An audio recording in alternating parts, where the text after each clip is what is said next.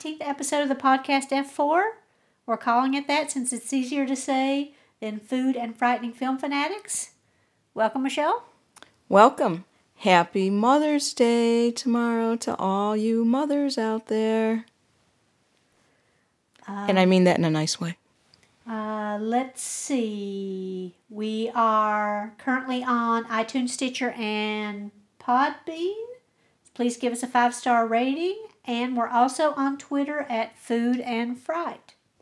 This week, our topic is the Cloverfield franchise.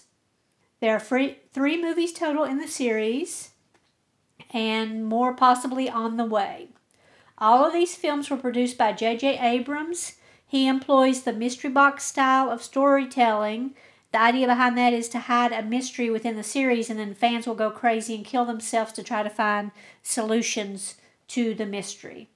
He's created and directed tons of TV shows and movies, including Felicity, Lost, Fringe, Alias, Star Trek, Mission Impossible 3, Super 8, Star Wars, The Force Awakens, Persons of Interest, Castle Rock, and the upcoming Star Wars, The Rise of Skywalker.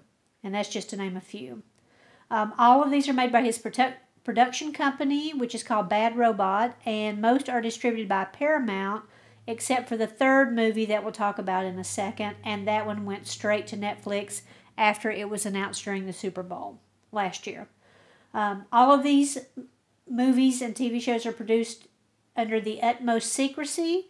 The movies have code names instead of actual names to throw people off track, so some of these were codenamed Slusho or Cheese while filming. The actors don't even know what movies they are trying out for, and they don't have a script to read.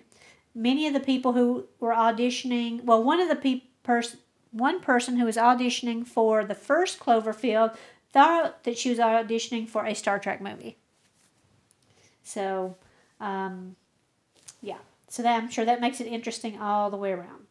So let's go over the 3 movies. The first one is Cloverfield from 2008, directed by Matt Reeves, written by Drew Goddard. The second one is 10 Cloverfield Lane from 2016. That was originally named The Cellar, directed by Dan Trachtenberg, written by Josh Campbell, Matt Strachan, and Damien Chazelle, and that's starring John Goodman and Mary Elizabeth Winstead, also known as Mew, M-E-W. Mew. Mew. The 3rd movie is Cloverfield Paradox from last year, originally named The God Particle, directed by Julius Ona, and written by Oren Uziel. Overlord I'm throwing in here because before Overlord came out this year, there was much ruckus about it being part of the Cloververse. But when it came out, it actually was not tied in to the Cloververse in any way. It's a story of World War II Nazi zombies. So the Americans have to go into France and take down a radio tower, and then they encounter Nazi zombies.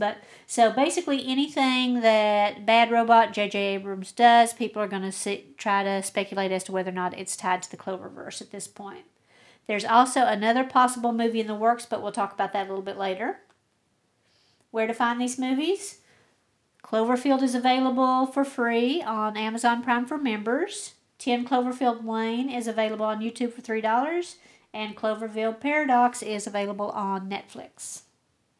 Rotten Tomatoes scores. Cloverfield. Critics gave it a 77. Audiences gave it a 68. 10 Cloverfield Lane. Critics gave it a 90. Very high. Audiences gave it a 79. And Cloverfield Paradox. Critics gave it a 19%. Audiences gave it a 43%. So that holds true of what we typically see, which is the 3rd film really sucks, according to either critics or audiences. The plot. So, and I'll save everything that talks about the crossovers between all these movies and how they fit into the Cloververse for the trivia section, because I think it's more appropriate there. So the plot of the first movie, Cloverfield. Cloverfield is a found footage film. It takes place in 2008. A gigantic monster Think kaiju Godzilla size, attacks Manhattan and destroys everything in his path. A group of 20-somethings try to survive and get out of town. So they include Rob Hawkins, his brother Jason, Jason's girlfriend Lily, Beth, who Rob is secretly in love with, and Rob and a few of the others actually turn around and go back into town to try to rescue her because she's trapped in an apartment building that's been knocked sideways by the monster.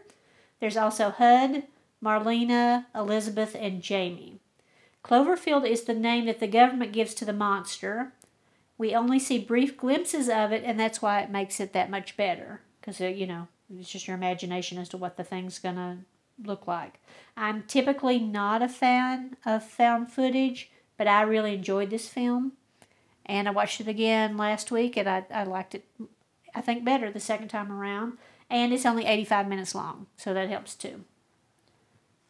10 Cloverfield Lane. This is an apocalyptic film told in the third-person narrative. It takes place in 2016 in Louisiana. Howard Stambler, played by John Goodman. You like him? Yes. Yeah, I like him too. He has a survival bunker, and then Michelle, Mary Elizabeth Winstead, ends up in it after everything goes to hell. She's told by Howard that the air is poisonous outside and they must stay inside the bunker or they'll die. But we never know for sure if Howard can be trusted. And I won't ruin the specifics of the rest of the movie for you, but yeah. The reason I enjoyed this movie is we started off as one thing, an apocalyptic film, and it turned out to be something very different. So that was a fun twist. The third movie, Cloverfield Paradox, is a space horror film. Earth in 2028 is running out of energy. The world's governments take a drastic step and create the Shepard Particle Accelerator, which they start aboard the Cloverfield space station, and that's because it's too dangerous to start on Earth. In a TV interview, Mark Stambler, do you remember the last name? We just said Stambler? Turns out to be the brother of Howard and warns against starting it. He says the accelerator could destroy the fabric of space-time, cause multiple universes to collapse, and make changes in the past, present, and future. And guess what happens? Have no idea. Mark was exactly right. The crew, once they start the particle accelerator, ends up in a different dimension, and they must try to get back to their own, and then all sorts of craziness happens. They end up with a crew member from another dimension called Mina, and she's pretty shady and I don't think to be trusted. A guy's arm gets sliced off and becomes sentient at some point, and signals to them that it needs to write them a note. So they give it a pen. They give him a pen, and look on your face is exactly how I felt when I saw this too. They give him a pen, and then it writes, slice open this guy's stomach, and that's where the gyroscope that they need to operate the space station is inside this other guy's stomach. The hand does it? The hand tells them that, yeah. Oh my God. Meanwhile, Ava's husband, one of the crew members' husband, is on Earth trying to hide from whatever gigantic, hideous monsters are attacking them. Again, we don't see them, but it seems to be something really big. He rescues a young girl, and they hide in a bunker together. Not the same bunker that Howard's in. And there's also a side story about Ava's grief over the loss of her 2 children. She brought a fuel cell home, and it caught fire and killed the 2 kids. Now, in the other woman's... Bad choice. Yeah, the other woman's dimension, Mina's dimension, Ava's children are still alive. And the question is, how can this Ava alert her alternate self in order to help her save the children? I didn't enjoy this film as much, to be honest, and according to Rotten Tomatoes, nobody else did either. And the story is just not that compelling as the other two, and it seems like the scenes in order to tie it into the Cloververse were just tacked on. So, yeah, I didn't really like it that much. Even on second watching, I didn't like that much. Now, why should we watch these movies? Well, it is really interesting to see where this franchise is going, because I'm not sure if they have a diabolical master plan for the Cloververse, or if they're just making things up as they go along. So I'm interested to see what happens with that. Also, this series has one of the most extensive viral marketing campaigns ever. Much of the mythology of the series does not even happen on screen. So this is one of the, I can't think of many more examples. There are a few, but this is one where if you just watch the movies, you're probably missing like a third of the total story. And there is so much documentation and speculation about this on the internet. It's crazy about how people have speculated. People have spent massive amounts of time trying to figure out how everything's related. So here's the basic premise of the series as I understand it thus far. Again, take it for what it's worth because it can get complicated. It is complicated. Yeah, wait till you hear this. So what we are seeing are events on possibly 4 different Earths in 4 different timelines. Cloverfield is Earth 1 in 2008. 10 Cloverfield Lane is Earth 2 in 2016. Cloverfield Paradox may be Earth 3 and Earth 4 in 2028. Each Earth has a similar characters, but they are not identical and they don't act exactly the same. Ava, for instance, on Mia's Earth, never went aboard the space station. She was only the ground crew.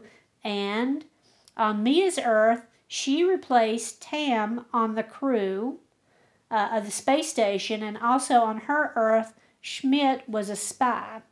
So that's why she doesn't trust him when she ends up on the other ship. In Cloverfield Paradox, starting the Shepard Particle Accelerator did exactly what Mark Stambler said it would do. It tore a hole in the space-time continuum, and it affected the past, present, and future in all of the movies and caused the monsters. In Cloverfield, it's the monster that attacks Manhattan.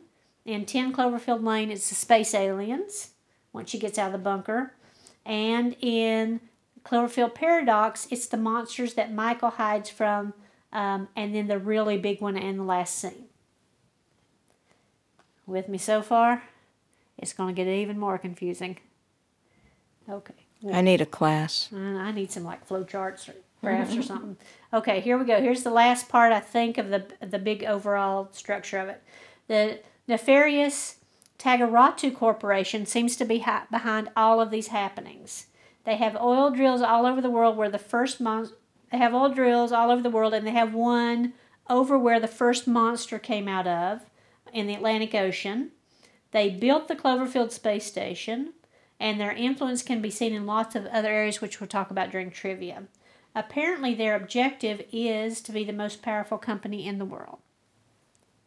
So those are the 3 main points about what's going on now. Ready for trivia? Trivia! Trivia!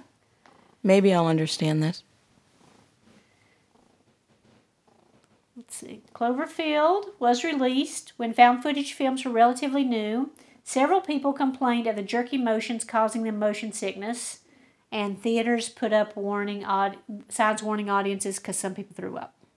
Oh my God. Now nobody's going to bat an eyelash at some guy running around with a camcorder. Interactive movies. Yeah. Cloverfield is named after Cloverfield Boulevard in Santa Monica, where J.J. Abrams drives by each day to go to work in his Bad Robots production studios. Yay. At the beginning, did you ever watch Lost? No. Lost? Okay. Lost, I watched it and I was very frustrated, and I think I'm still angry about it. I would be lost. Yeah, everybody was lost after watching the whole thing of that. At the beginning of the Cloverfield movie, you briefly see the logo for the Dharma Initiative, which is from Lost. And of course, he produced that too. There are single-frame images of other great giant monsters in Cloverfield, but it's only one frame, so you really have to stop it in order to see it, because it goes by so fast. One's King Kong, one's the giant ants from Them, and one is the beast from 20,000 Fathoms. Let's see. Abrams often uses the name Kelvin for his maternal grandfather Henry Kelvin in his movies. It can be seen in 10 Cloverfield Lane and Cloverfield Paradox as a gas station. It's also in Star Trek and a whole bunch of other stuff. There's a Kelvin timeline in Star Trek. The monster, here's something kind of cute. Well, sort of. The monster in the first movie is actually a baby, even though it's bigger than all the buildings in Manhattan. And it was awakened from its slumber in the Atlantic Ocean and is searching for its mother. and tearing down buildings. Oh, baby monster. Yeah. Can't get cuter than that. Yeah. If only he was a little smaller.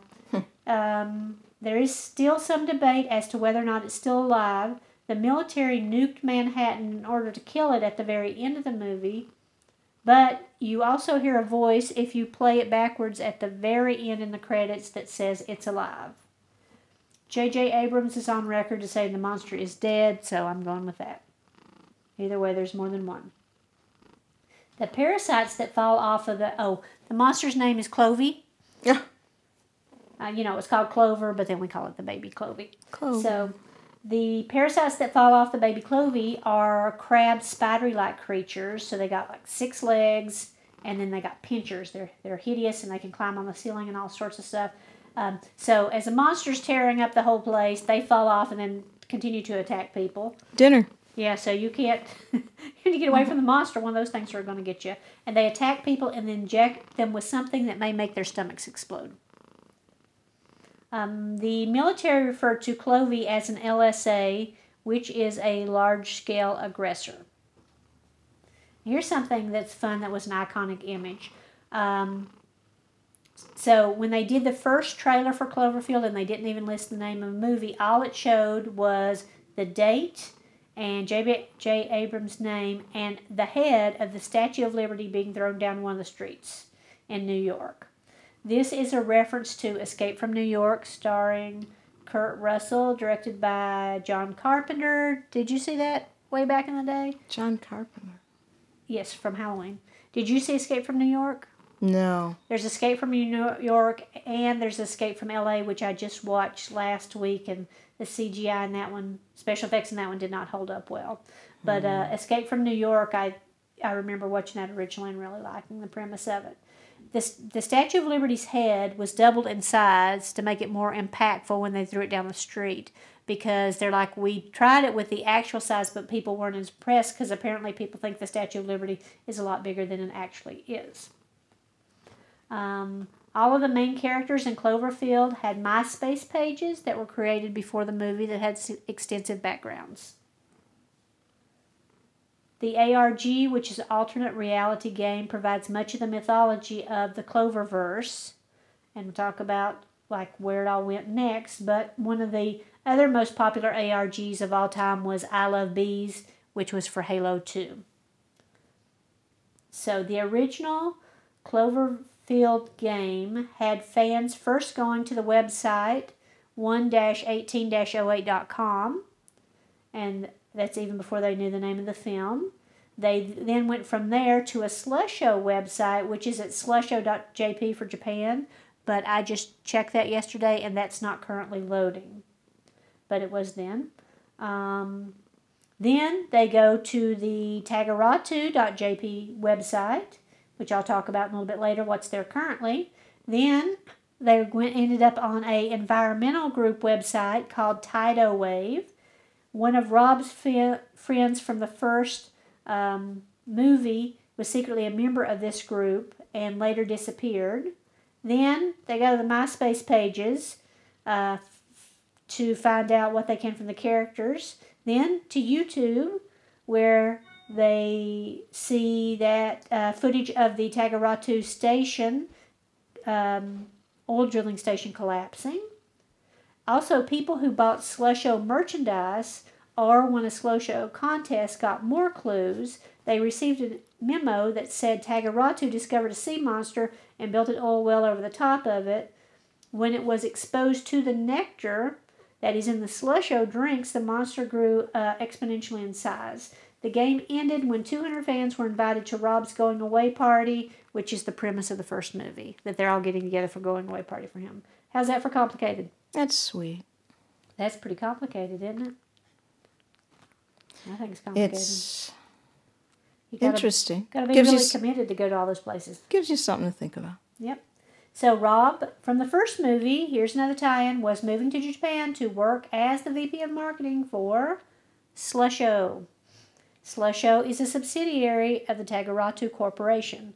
Howard, from 10 Cloverfield Lane, also worked for a Tagaratu subsidiary called Bold Futura. He worked on satellites and was named Employee of the Month in 2016, which you could have seen previously on the Tagaratu website. Congratulations. Congratulations, Howard. Tagaratu, besides those, so we've already mentioned Bold Futuro, which is military applications and satellites. We've already mentioned the Slusho Drink Company. Besides them, Tagaratu also owns Yoshida Medical Research and a company called Parafun Wax Distributors. We have no idea what that's supposed to do. But the Slusho Drink Company actually appears in several Abrams properties, including Alias, and a little figurine was seen aboard the space station in Paradox. Jason also wears a Slusho t-shirt in Cloverfield, and we see an advertisement for Flusho in the window of a convenience store in 10 Cloverfield Lane. And as we mentioned, Slusho's key secret ingredient is called seabed nectar, and that's derived possibly from the monster. We don't know. That's where it gets a little hazy. Or from its egg. We don't know, but there were directions for the Slusho drinks that they had to be served in a near frozen state in order to preserve the secret ingredient. At the end of Cloverfield, Rob and Beth are at a fair, and you see something drop from the sky and into the water in the background. Some people have said it was the crew from the Cloverfield station who ended up in a wrong dimension.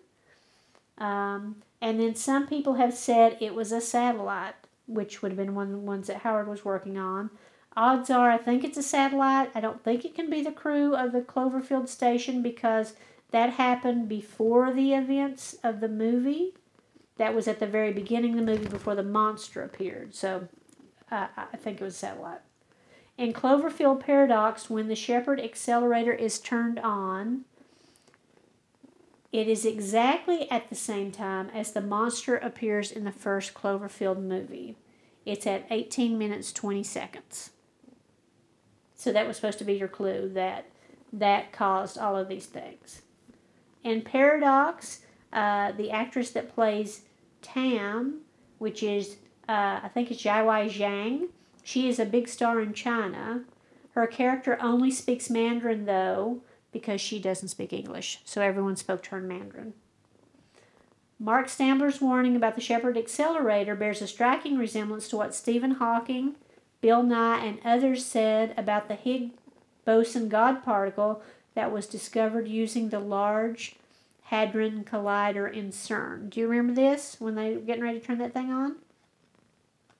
Several years ago? Do you remember that? Several people were saying they thought that it might destroy the universe. No. And there is also a great video on YouTube called Monster Size Comparison by Metal Ball Studios that compares the size of clovers and other monsters. And it's a fun, quick watch. So I definitely would recommend that. That's fun to see. So what's next? If you go to the Tagaratu website right now, there is text there that's in Hebrew. And this may be a clue to the next Cloververse project. Koma, K-O-M-A, is the name of a 2003 Israeli movie called Kolma, or As I've Done, and it's the story of a man who dies in a car accident 50 years ago. He's waiting on the other side for his girlfriend who survived the car accident, and she must decide whether to go be with him or not. It's expected to star Daisy Ridley, who of course is also in Abrams' Star Wars. So we'll keep an eye on that and see when that website changes. It's been like that a while. If they follow the usual pattern, they'll just come up all of a sudden and say it's ready and that's it, and there will be nothing, no press release ahead of time. It'll just be there it is. So how that ties in the Cloververse, I don't know. They don't have a strange territory. They don't have a marketing department? Well, no, they do all this viral marketing on the side. So all of that is what's fueling people wanting to see more things about the Cloververse. So they don't do, Sneaky. It's not like traditional marketing. It's all of this other, auxiliary stuff. Yeah. Very mysterious. So what did you think about the Cloververse? Is that complicated? No, it sounds interesting. It's very, It's very different and complicated. creative. Yeah, very creative. I just hope if that is the new movie, Colma, that they give us a really good story, because it's great that things are connected, but if the story's not good and you don't care about the actual characters in it, but nobody is happy, and I think that's why people really like the first two movies and not the third one. So, anyway, so what you got for us? I hope it doesn't have anything that has seabed nectar. Baby monsters. Baby monster stew. Japanese baby monster stew. Oh, well, that'd be a big stew, because that's one big baby. You could feed you could have a family reunion with it. You could, yeah. So what you think? So that's really good. I can't be as creative as that movie, but so what I've come up with, and to be honest, I've never made it, but I want to make it so bad, is a Japanese cheesecake. And the difference between a cheesecake and a Japanese cheesecake is because the Japanese cheesecake is light and fluffy, kind of like a souffle. Oh, okay. And because there's egg whites, you separate eggs, and the egg whites, you fold in the egg whites, and it makes the batter fluffy. There's still cream cheese and sugar in it. There's actually a video on how to make it. This is from the Food Network, but there's a million videos in YouTube where there's factories making them in Japan, and they're very popular. So Jeanette will put that up for you, and you have a great weekend, Jeanette, and everybody. I did not even know a Japanese cheesecake existed, so that's great. It does. Wow. That's what we're here We're learning for. a lot today. Yeah. Well, happy Mother's Day, everyone. If you're a mother or have a mother, Happy Mother's Day. happy Mother's Day, and we'll see you here next week for another exciting topic. Thanks. Bye. Bye.